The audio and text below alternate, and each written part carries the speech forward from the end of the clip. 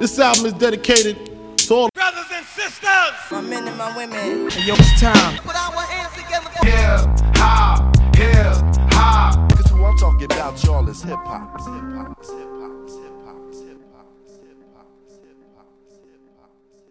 The stories of hip-hop, of rap music, are the stories of a million MCs who inside of them the words are coming, the words they need to make sense of the world around them. The words are witty and blunt, abstract and linear, sober and fucked up. And when we decode that torrent of words, by which I mean really listen to them with our minds and our hearts open, we can understand their world better, and ours too. It's the same world. This is Rhymes and Reasons. So my name is Jamila King. I'm 28 years old, and I currently work as senior editor of Colorlines.com.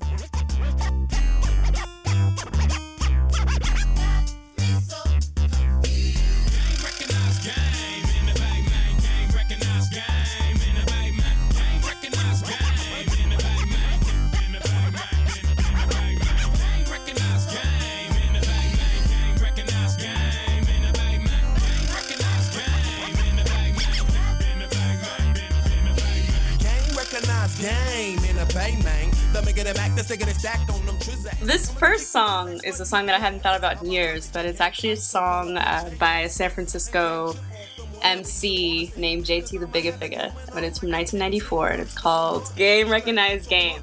This song was part of the soundtrack of my childhood. I grew up in San Francisco in a community called the Fillmore, which is a historically black community. And I remember this song and other MCs in San Francisco specifically, like Mac Mall, like San Quinn. I remember hearing stories about JT the Bigga Figga, who actually was only about 10 years older than me, so he was like my sister's generation. And, you know, there were stories of him being hood rich and driving around the hood in his, you know, his gold drop top 5.0. But, you know, more than that, this song reminds me of hanging out with my best friend at the time named Michelle. She was my next door neighbor. And she would listen to music. Her walls were decorated with Bay Area hip hop posters. And we would hear this song in the streets. It was huge. We would hear this song on the radio.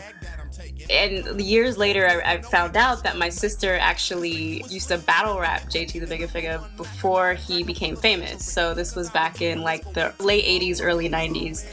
And years later, my sister, who passed away when I was really young, she and JT were the same sort of generation, both born, I think, in 1974. And I found this mixtape that she had made. It was from like 1989, and it was her battle rapping JT the Bigga Figga, and I was like, oh snap, this is some history right here. Skirts, Demo and them birds, the young baby boy San Queen coming in perv, and the rest of the get low peak coming in dope with that player JT, cause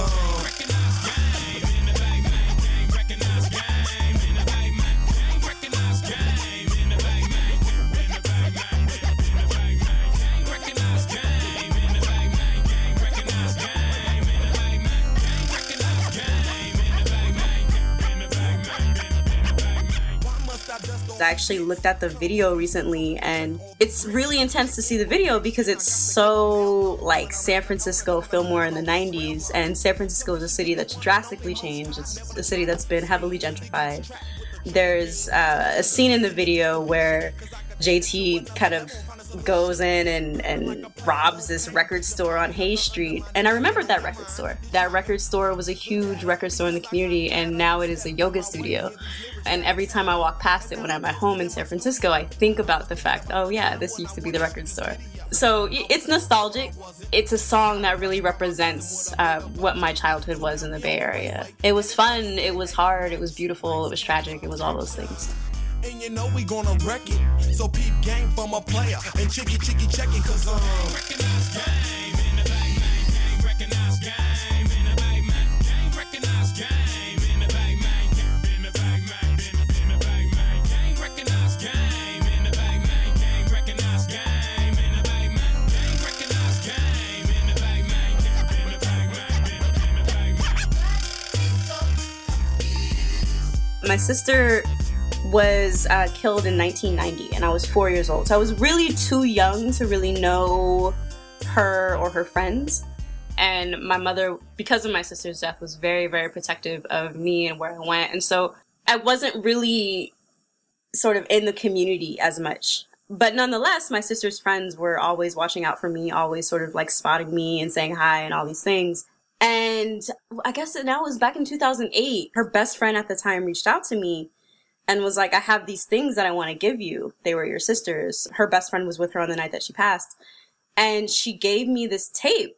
At first, I didn't really know what to do with it. I didn't have a tape player. I had an iPod. I didn't really know what to do with it. But I listened to it, and it was really, I don't even know the word to describe it. But it was really jarring to actually hear my sister's voice, and not just her voice, because I feel like when you're rapping, like, you kind of take on this persona, right? And so I'm imagining this kid who's at the time 14 or 15 years old. She sounded like every other female MC at that time, right? Like, it's a very specific sort of rap that you're doing, a very specific sort of cadence that you have. I don't really know how to describe it, but it wasn't kind of as, like, smooth and silky as rappers are now. It was kind of like choppy, but it still had that flow, making shit up as you go and just seeing the world through that lens. I listened to the tape once and I actually haven't listened to it again because it's pretty hard to listen to, but it was just crazy to me because I think, when I was listening to JT the Bigga Figga when I was 8 years old, I had no idea that my sister knew him. I had no idea that she had battle rapped him. So it was dope. It was pretty dope to learn that.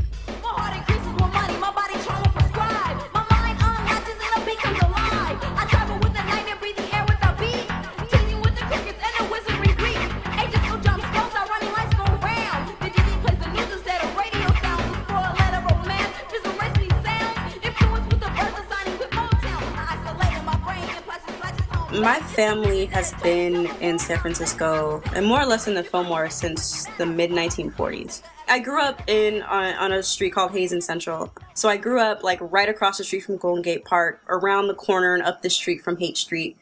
So it was this very sort of weird, eccentric neighborhood because it was very much a part of the Fillmore, right? But it was very sort of mixed income. My mom was getting Section 8 at the time, and we lived in it was a 3-story building, but we lived on the top floor of Victorian Flat. And down the block were law professors who had like 4-story homes. But I remember when I was like 10 years old, there was a group of folks, there were a group of white folks who must have been like teenagers or young adults, and they had gotten lost. They were like so clearly lost and didn't know where they were going. But they were driving down my street as I was walking down the street, and they were like, yo, dude, we gotta get the fuck out of here. This is the hood. And then I was like, oh, I didn't realize this was the hood. Okay, sure. But I remember having this very distinct feeling of shame, right? Like this feeling of like, I live in a place that's unwanted. I live in a place that's not as nice as other places in the city. It's not Pacific Heights. It's not North Beach. We don't often own our homes, right? Our families do have these tragic legacies, right? Of folks on drugs or folks being killed. So when I was 10 years old, which was in the mid-90s, that's around the time that a lot of this gentrification started to happen. So how I saw it and how I felt it was, you'd see coffee shops sort of pop up. You'd see a lot of families moving. I remember around that same time, my landlord stopped accepting Section 8 vouchers, which meant that a lot of people in the building had to leave. And luckily, my mom, she was a bus driver, so she was making a decent income, a good income and benefits, and so she was able to stay. But a lot of folks weren't. And so, rents steadily started to rise, and folks I'd known and grown up with had to leave. Reminisce back when I was only a child, back in the days of living carefree lifestyles. Well, long as we wasn't caught, being bad was cool, and we was never at a loss for something to get into. Chilling in the neighborhood, down at the park, sunny days when we played at the old school yard, where kicking it live was a familiar scene. Kenny M and Big Gene know what I mean, but nowadays it seems like just ain't the same. It's really weird. I still go back, because my mom still lives in the same home, I still go back to the neighborhood, and it's very strange to feel like a foreigner in your home. It's hard because on the one hand, I went from being a child who really, really wanted my community to be beautiful. I wanted there to be nice houses. I wanted there to be beautiful lawns. I wanted there to be nice schools. And we have all that now. The neighborhood looks great. It's just that nobody who was there when I was there is still there to enjoy it. So, there's a sense of shame and there's a deep sense of loss. I think I see that. And I think it relates back to the music because this music reminds me a lot of of the people that I grew up with, right? And so if there were people who were kind of flipping out, right? If you do have a mother who's lost her daughter, or you have someone who's drinking too much, or someone who is on drugs, there's a sense of shame and guilt, yes, but more than that, it's like, you know that person's family, you know what that person has been through, you know that person's struggle, or you know, you've heard of it. And instead, you know, now it's a very different dynamic in the neighborhood. For instance, there was a coffee shop in my neighborhood back home that I guess someone broke the glass of the window, and the owner came out and he was like, yeah, you know, it's probably those crackheads. And that was really hard to hear, right? Because, you know, who knows who it was, right? But at the same time, it may have been them. And at another time in the neighborhood, you could have easily went and held someone accountable and been like, you know, Mrs. Wallace, your son went and did this in my store. Something needs to be done, right? So there's a tremendous sense of loss, I feel, and a sense of grief over not being welcomed in the place that I'm from. Come on. There is no match for a united America, a determined America. My mom has actually spent the majority of her life in this particular neighborhood, and she's lived in our home for well over 30 years at this point. It's hard for her, and I can tell it's hard for her, but because I think my mom is so deeply ingrained in the community, she doesn't want to leave. I don't think she can see herself leaving. But I think at the same time, and I think this is something that happens in a lot of communities, because these communities are so beset by poverty and in some cases rage and anger and sadness and tragedy, there's so much weight in a community. And I feel like a lot of what I heard people saying when they were leaving my community or communities like it were like, we just want to get out. We just want to start over. We just want to not be around this heaviness, right? To not be in the last place that my daughter called home. To not be held hostage by memories of things that you can't have anymore. So I think it's really tough, you know? I think it's tough for her. But at the same time, you know, I know that a large part of why she's stayed at that house is because it is the last place that my sister lived. It is the place that she called home. You know, even though everything in the house looks different, I think there's a part of her that's like, if my daughter wanted to come home one day, she knows where to come. And it's her way of, I think, holding on to my sister.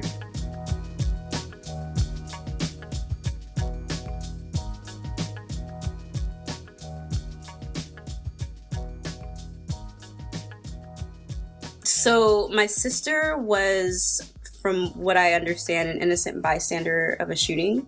She was killed on April 27th, 1990, and she was 15 years old. She was 2 weeks away from her 16th birthday. And I don't remember a lot about her, but I do know that because my mom was a single mom and working a ton, she was the person who kind of raised me from the time that I was very little until the time that I was 4 years old. She was one of the most popular kids in the neighborhood. She was somebody who everybody loved. I found out later that after she died, there were groups of kids every year who would mark her death by having a huge party. They all got sweatshirts and jackets made with her nickname, which was Thick Game. There have been people who've written stories about her crew of friends and who she was. I have a very complicated relationship with that because, you know, I grew up for all intents and purposes as an only child. And I think that her death really kind of loomed as a shadow over me my whole childhood, right? It wasn't just that my mom was overprotective. It was that I would go down the street to a friend's house and be like, oh, you know, you're Tanisha's sister. And I'd be like, yeah, I guess, you know. Or yeah, I am, but like, I don't know anything about this girl, right? And it was something that was really hard for my mom to talk about. It was really hard for, I think, everybody in my family to talk about, right? Because she's someone who was bright and vibrant and who died unexpectedly. The person who killed her was never really held accountable. And so there was this huge sense of loss on their part. And I think I grew up with a really funny relationship to the Fillmore because at the same time that I'm her sister, I very much wanted to be myself. And I didn't really know what that meant.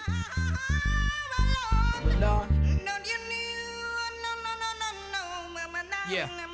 We sell crack to our own out the back of our homes. We smell the musk of the dusk and the crack of the dawn. We go through episodes too, like Attack of the Clones. What till we break a bag and you'll hear the crack of the bones. So the next song is Get By Talib Kweli. I chose this song because it came out when I was in high school.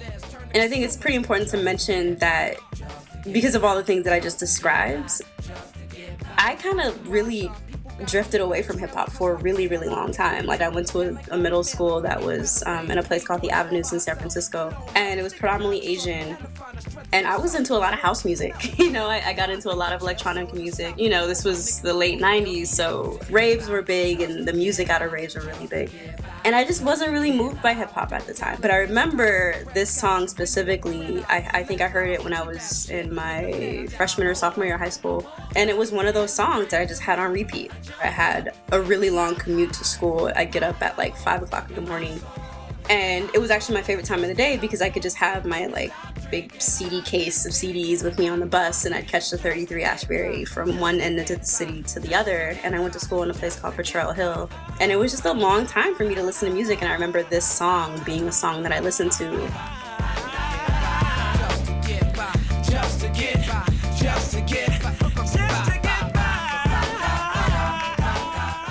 I hadn't heard of Kanye West by that point. I hadn't even really heard of Talib Kweli. What I knew about hip-hop was very West Coast based. I didn't really know about East Coast hip-hop very much. This was the song that kind of brought me to it. I was like, okay, this is dope. Like, this is something that's speaking to my reality, right? Like, speaking to the people that I care about, my community, speaking to the struggles that I'm seeing on the street. And it's a good song. Production-wise, it's a great song.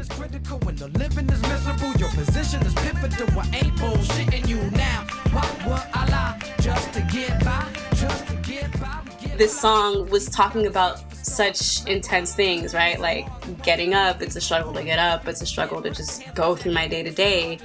And at the same time, like, the beat almost contradicts that, right? It's something that almost turned the idea of struggle on its head, right? It's like, I'm struggling, this shit is hard. At the same time, this shit is hard, and so I'm struggling, and I'm hustling, and I'm gonna do it.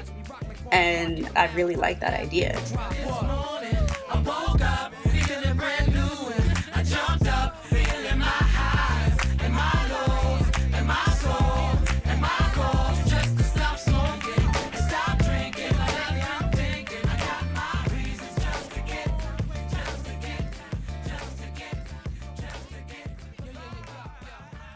I went to school in a place called Potrero Hill, which was right above a place called the Mission District, which is clear across San Francisco from where I lived.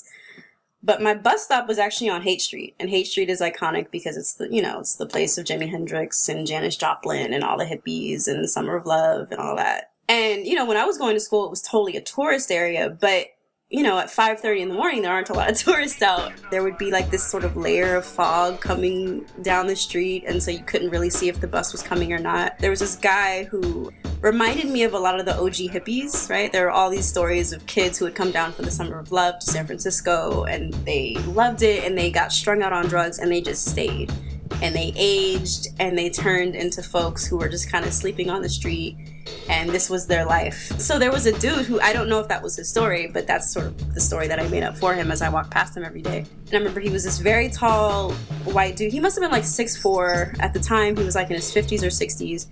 And he was always wearing this purple top hat with like a purple long coat with like a tail. And he had a guitar that he would carry with him. And sometimes he'd be wearing platform shoes. And he always looked groggy, like he had just woken up, or like he had just like finished something. Like he wasn't completely rested, but he had somewhere to go. And I remember passing him like almost every day, walking down Haight Street to get to my bus stop. It was cool though, because I got to walk past all the shops. And I kind of felt like the city or the street was mine. It was like, okay, like, yeah, the tourists can come and they can spend their money, but this city is mine. I know these streets, I know these people. This walk is mine. When the bombs activated and mutilated the leg and arms. The bus took me basically through Haight-Ashbury, and if you go up Haight-Ashbury a little bit, there are all these like really expensive homes. And then it would curve around Market Street, sort of so you could see downtown and you could sort of see the city in the fog. And then it would take me through the Castro. And so you have like these big gay flags everywhere. It was really fascinating to me just in terms of who got on the bus when and when they got off, where they got off. And usually I'd get off in the Mission, and it was sort of bustling with a lot of activity at that point. I've taken it since then. I don't think it was that long, but it must have been like 40 minutes at least. So I got to listen to a lot of music and I got to make up a lot of stories about people.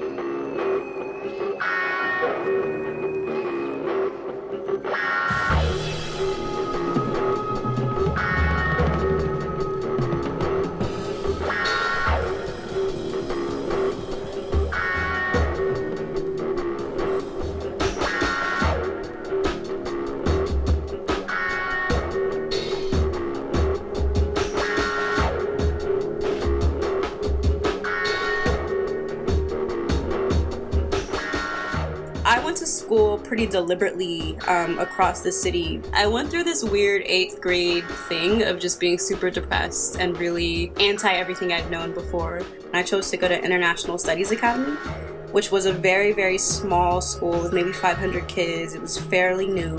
It was totally different from anything I'd known. Since the school was sort of in this transition phase from being a charter school to just a regular public school, and because it was in between the Mission, which was a predominantly Latino district, and then Hunters Point, which was predominantly African American, it kind of got just kids from everywhere. I had never really seen that part of the city. I'd never really hung out there.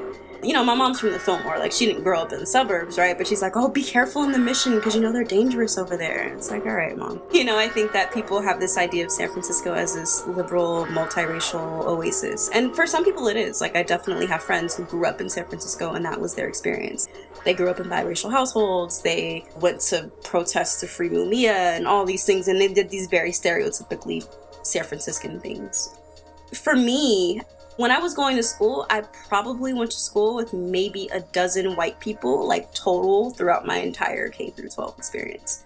So the way that race was performed looked very different, I think, than it might look in other places. That's not to say that like white privilege wasn't being performed, because it definitely was. At my school, there was sort of this hierarchy of even blackness. Mixed girls, if you said that you were mixed, then you were like one of the cute black girls. And there was a lot of tension between Asian communities, and specifically Southeast Asian communities, and black communities. There would be these fights, right, where you'd have this little like gang of folks at my middle school. They called themselves the Real Chinese Mafia. They'd be like, okay, well, like, let me meet you at the park at so-and-so. And because, you know, Asian American folks at that time outnumbered the black folks, it was just a huge source of contention. But, you know, looking back on it, I see it as we're all like scrambling for a piece of the pie, right? Like, we're all scrambling to try and be accepted, or we're all sort of like pitted against one another, right? There wasn't a huge consciousness that we're going through the same struggles. When I went to high school, I definitely saw a lot more, I won't say solidarity, but it was just kind of like, you know, we're all from the same place, let's just kick it.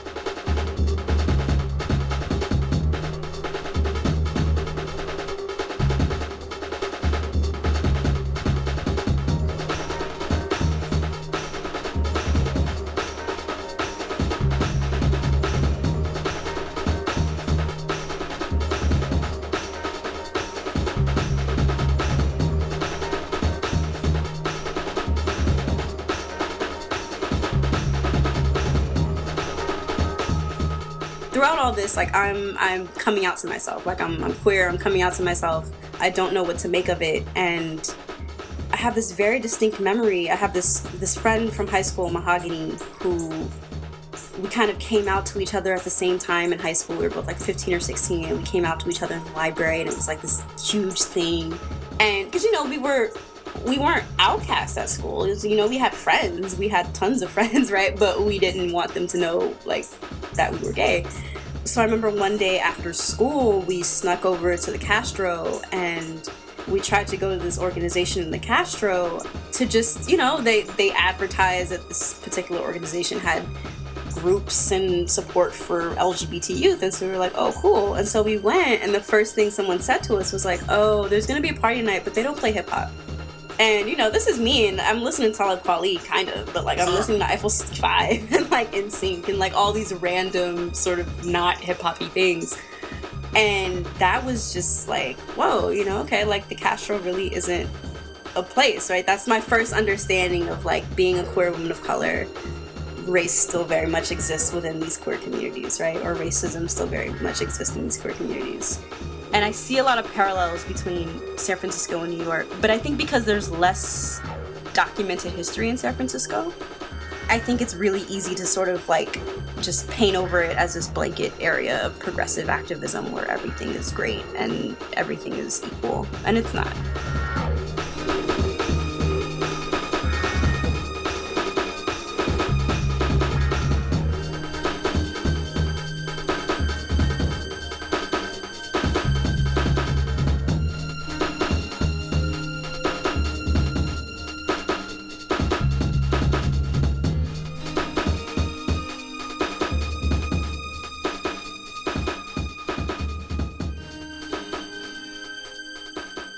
I went to a small liberal arts school in Southern California called Pitzer College. It's part of what's called the Claremont Consortium, which includes 5 undergraduate institutions. It was very different from anything I'd known. It was a private school, which meant that it was pretty wealthy. It was in Southern California, which is a place that I hadn't spent any time in. But I went there because I really wanted to go to school with white people. And I know that sounds a little weird, but because I'd gone to public schools all my life, and because I'd gone to predominantly schools of color all my life, I had this idea in my head of what a school was supposed to look like, right? A high school is supposed to be, at least on TV, is what I saw was white, and you're supposed to have this really nice lawn, and you're supposed to have school buses outside, and you're supposed to have a great football team, and all these things. And in my mind, I was equating it to privilege, right? Like my mom even said at one point, she was like, if you want to go to that white school, that's fine. You'll probably get a good education because, you know, these white kids are going to get an education, so you'll get one too. I felt like I had to prove to myself that I was just as smart as these kids who'd gone to private schools all their lives. I grew up in the Bay, so I'm down to earth. I live in LA, that means I'm down to work. Got a laid back style, but I like to floss it. Vans and Chucks inside my closet. LA face with an Oakland booty. That's what my wife got, she don't act snooty. Hey, that's a Bay thing, still come with that A game, but be on the A list to see an LA chick. Los Angeles, we all can't handle it. So I went to Pitzer College. I went there really not knowing quite what to expect. I'd never really been away from home before, and that terrified me. And I remember getting into really bad fights with my mom my senior year over going to this school. But I went, you know, and it's probably one of the best decisions of my life. It pushed me so far out of my comfort zone that, you know, I really had to stretch who I was and what I thought. I went to school thinking of success in a certain way. I think I went to school thinking that to be successful, you were something professional, quote unquote, right? Like you were a doctor or a lawyer or this or that. And my idea was definitely I was going to go to college, and then I was going to go to law school, and then I was going to practice law. And that was what it meant to be successful. And I think going to Pitzer really helped challenge that. You know, I met a tremendously supportive group of friends while I was there. And because it was so small and because it was so out of the way, and it was a residential college, we all got to know each other really well. And I met friends who were so unlike me, right? Like I had friends, white friends whose parents were both doctors and they grew up in Seattle. I had friends who grew up in Santa Cruz, and friends from the East Coast who grew up in Massachusetts and all these other places. And going from a place where everyone I met practically in San Francisco was from San Francisco, and not only that, but their family was from San Francisco, it was a great opportunity to really stretch myself and just get to know other people, get to know other histories, and to kind of open myself up a little more, right? To not be intimidated by what I thought privilege was, or not be intimidated by what I thought success was, right? It really turned that idea on its head. I always knew that I would go to college, but I didn't know if I'd be successful or if I had what it took to really hang in there and flourish, and I think I did. But it was definitely a hard first couple of years in LA, for sure. Fresh from the car, running from a bar tab, driving drunk with car lag, in need of a bath bag. I left my smart half on a hard path to recovery. With hangover hovering, I took a bath in the bubbly. I woke up in the trash, cold clutching a flask but the wino asking for some for me, but there's no stuff in my stash. I'm so stuck in the glass, but insist on throwing rolling rock. Shades drawn, doors closed and locked, hoping no one knocks. I'm in a lonely spot, nowhere, and I want some stoli shots like I don't care if my AA sponsor knows or not. I spend a week soaked in scotch on Venice Beach with the vagrants, then I'm leaving for Vegas, but I'm penny free and owe a lot of dough to spot my landlord and old lady licks. It's like I said, she likes to collect, she don't babysit. So this third song is a song by Louis Logic, who's an artist who I hadn't heard of before.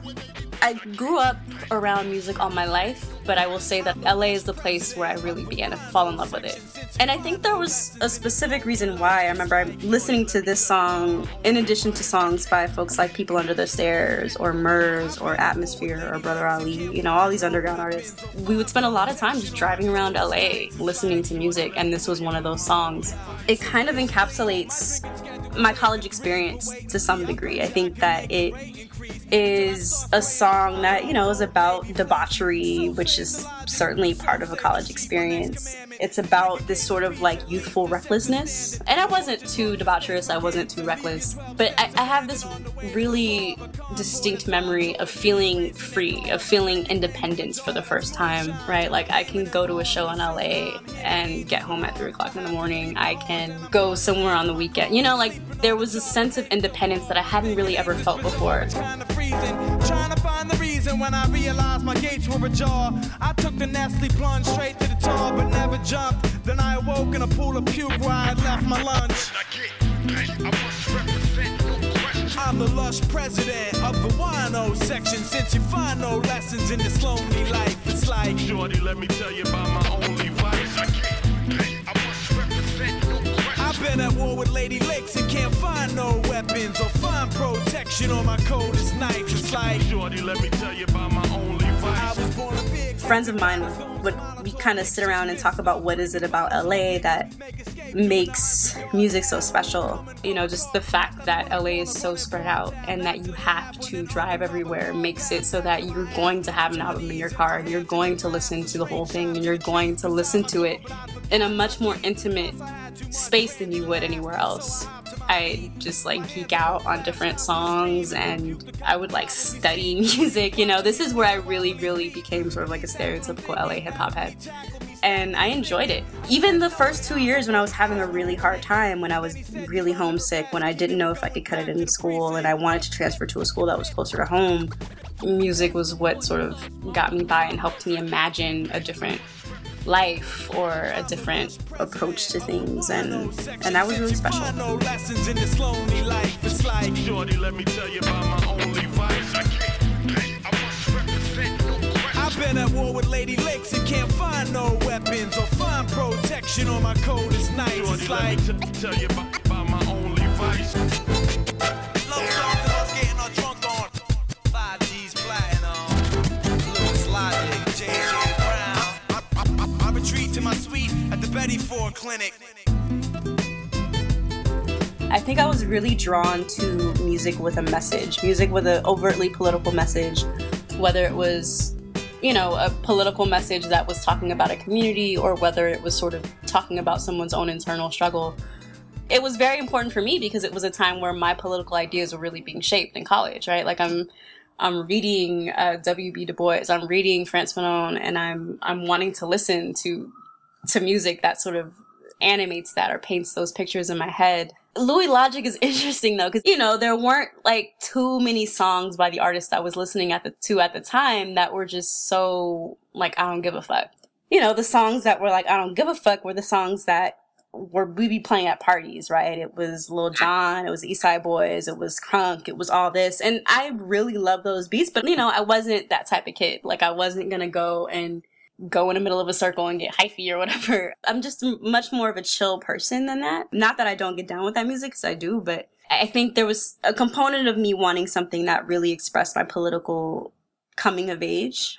In terms of the music itself, though, it wasn't just music that was talking about my political reality. It was good music, too. It was art. You know, it was music that was thoughtfully produced and brilliantly executed, in my opinion. I remember listening to Brother Ali, listening to his Shadows on the Sun, And I thought dude was like fucking amazing, you know? Like I was like, whoa, like this is how you put words together, right? Like regardless of what he's saying, like he knows how to rap. I was up and out my mother's house at 17. Been a grown-ass married man ever since. Family reunions I'm talked about but never seen. Cause I learned that some of them can be a nemesis. Got a lot of scars on me, and I'll tell you the stories if you promise not to take offense. Homie, just sit back, let hand bring the beat in. I'll try to find a place to start to make sense now. The first time I was pushed out blind, cold and naked, spanked on the ass to breathe. An immigrant from heaven on earth with a work visa. I announced myself with gasping screams before blight and white. So I didn't mention my cousin who I grew up with. His name is Reggie, and he's about 6 months younger than me. We grew up like brother and sister. But he's had a very different experience than mine, right? Like his has been very much a working class black male experience in terms of he didn't graduate high school, he's had a hard time finding a job.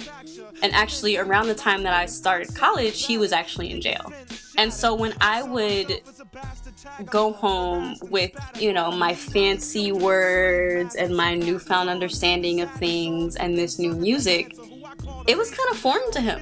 He had a very different and a very real understanding of what racism was, of what racial domination was, of what these systems of oppression were. But I had a lived experience, but the way that I was making sense of it was through this newfound sort of intellectual language or understanding that I had.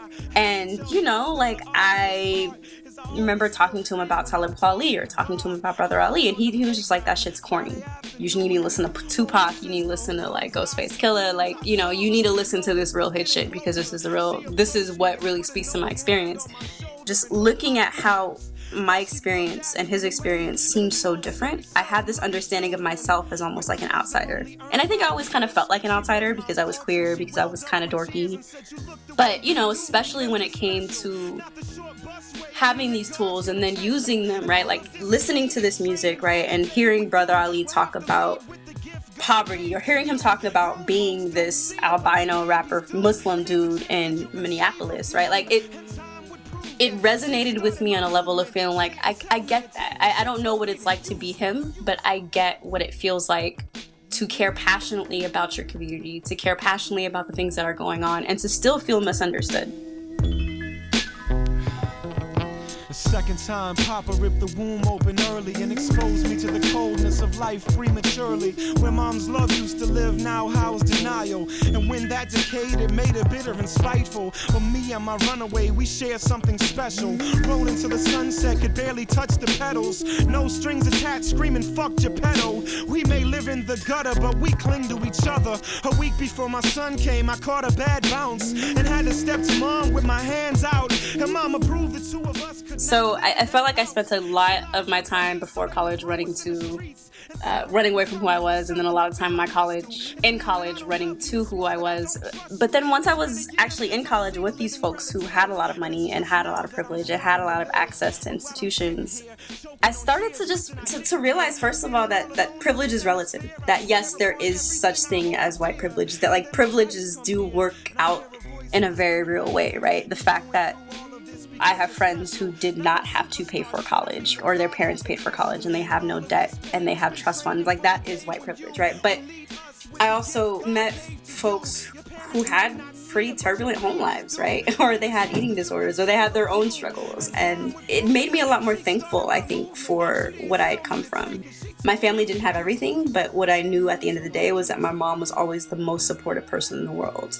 You know, I had friends whose parents were pressuring them to major in one thing or another, and my mother's advice to me was just do whatever makes you happy. So, you know, I could major in like food studies, you know, and she'd be fine with that.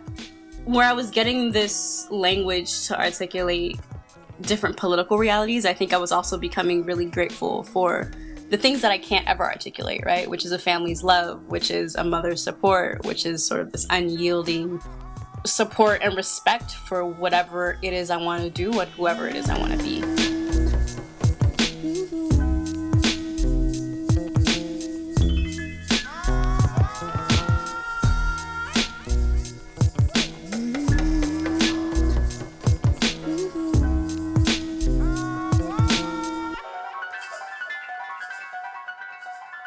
In college, I wanted to figure out a way where I could sort of make sense of the world, to be a part of any change that's happening in my community, and to do what I love. For a long time, I thought that meant organizing. I thought that meant being a political organizer in the very traditional sense of doing door knocking and holding, community meetings. And so that was kind of my path directly after college. I was writing a little bit, and I've always wanted to write professionally. I started writing for a publication called Wiretap Magazine, which is no longer around, but at the time was a publication. It was a youth publication geared toward so-called millennials. It was published by alternate.org. I really wanted to be a music journalist. That was my goal. I had just read Jeff Chang's Can't Stop, Won't Stop, A History of the Hip Hop Generation. And I was like, this is it. This is what I want to do. This is it. I met a woman who is now a close friend and mentor named Christina Rizka.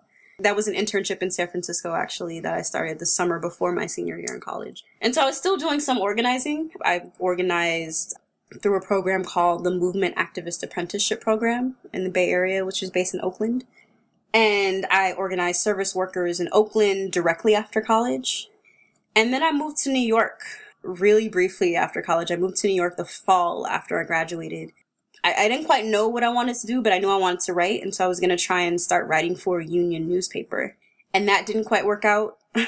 So I actually moved back to San Francisco. I lived at home with my mom. And I was still working at Wiretap, making a little bit of money doing it, but not much. I'd started work as an associate editor there, which was, a great title, but didn't come with a lot. While I was living at home with my mom, I started interning at the San Francisco Bay Guardian, which is one of the weekly papers out there. And I was writing for the calendar section. So the great thing about working at the Guardian for a semester was that I was working on the calendar section. It was a really quick turnaround. So I learned how to write really quickly and really fast and write these 100 or 250 word blurbs. And I'd have to turn in 6 of them twice a week. And it became sort of like a challenge for myself, like I'd start maybe a couple hours before they were due and I would just bang them out. That took a lot of work, but I eventually got into a rhythm of it. So I think I effectively worked through my issues meeting deadlines. That and my editor, Christina, was basically like, no one will ever talk to you again if you don't make deadlines. Suckers, liars, give me a shovel. Some writers I know are damn devils. From them I say don't believe the hype. Yo, Chuck, they must be on the pipe, right? Their pens and pads I snatch cause I've had it. I'm not an addict, fiending for static.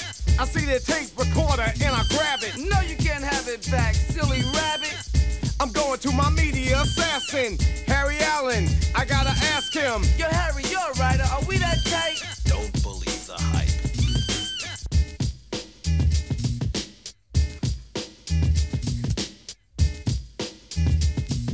Now here's what I want you all to do for me. Don't believe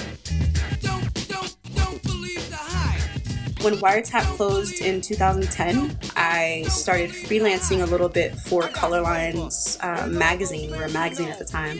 The first pieces that I wrote for Colorlines were book reviews. I'd known about Colorlines since college, and they were doing exactly what I wanted to do. They were talking about race, they were interviewing activists, and they were doing what I thought was quality journalism, and so I thought, this is great.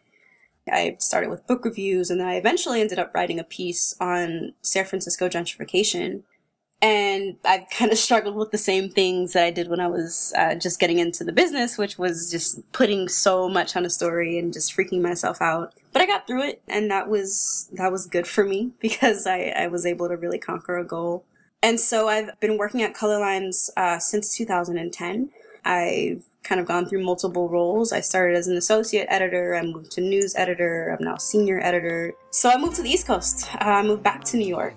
It's my first time spending a significant amount of time away from the West Coast. But, I love it.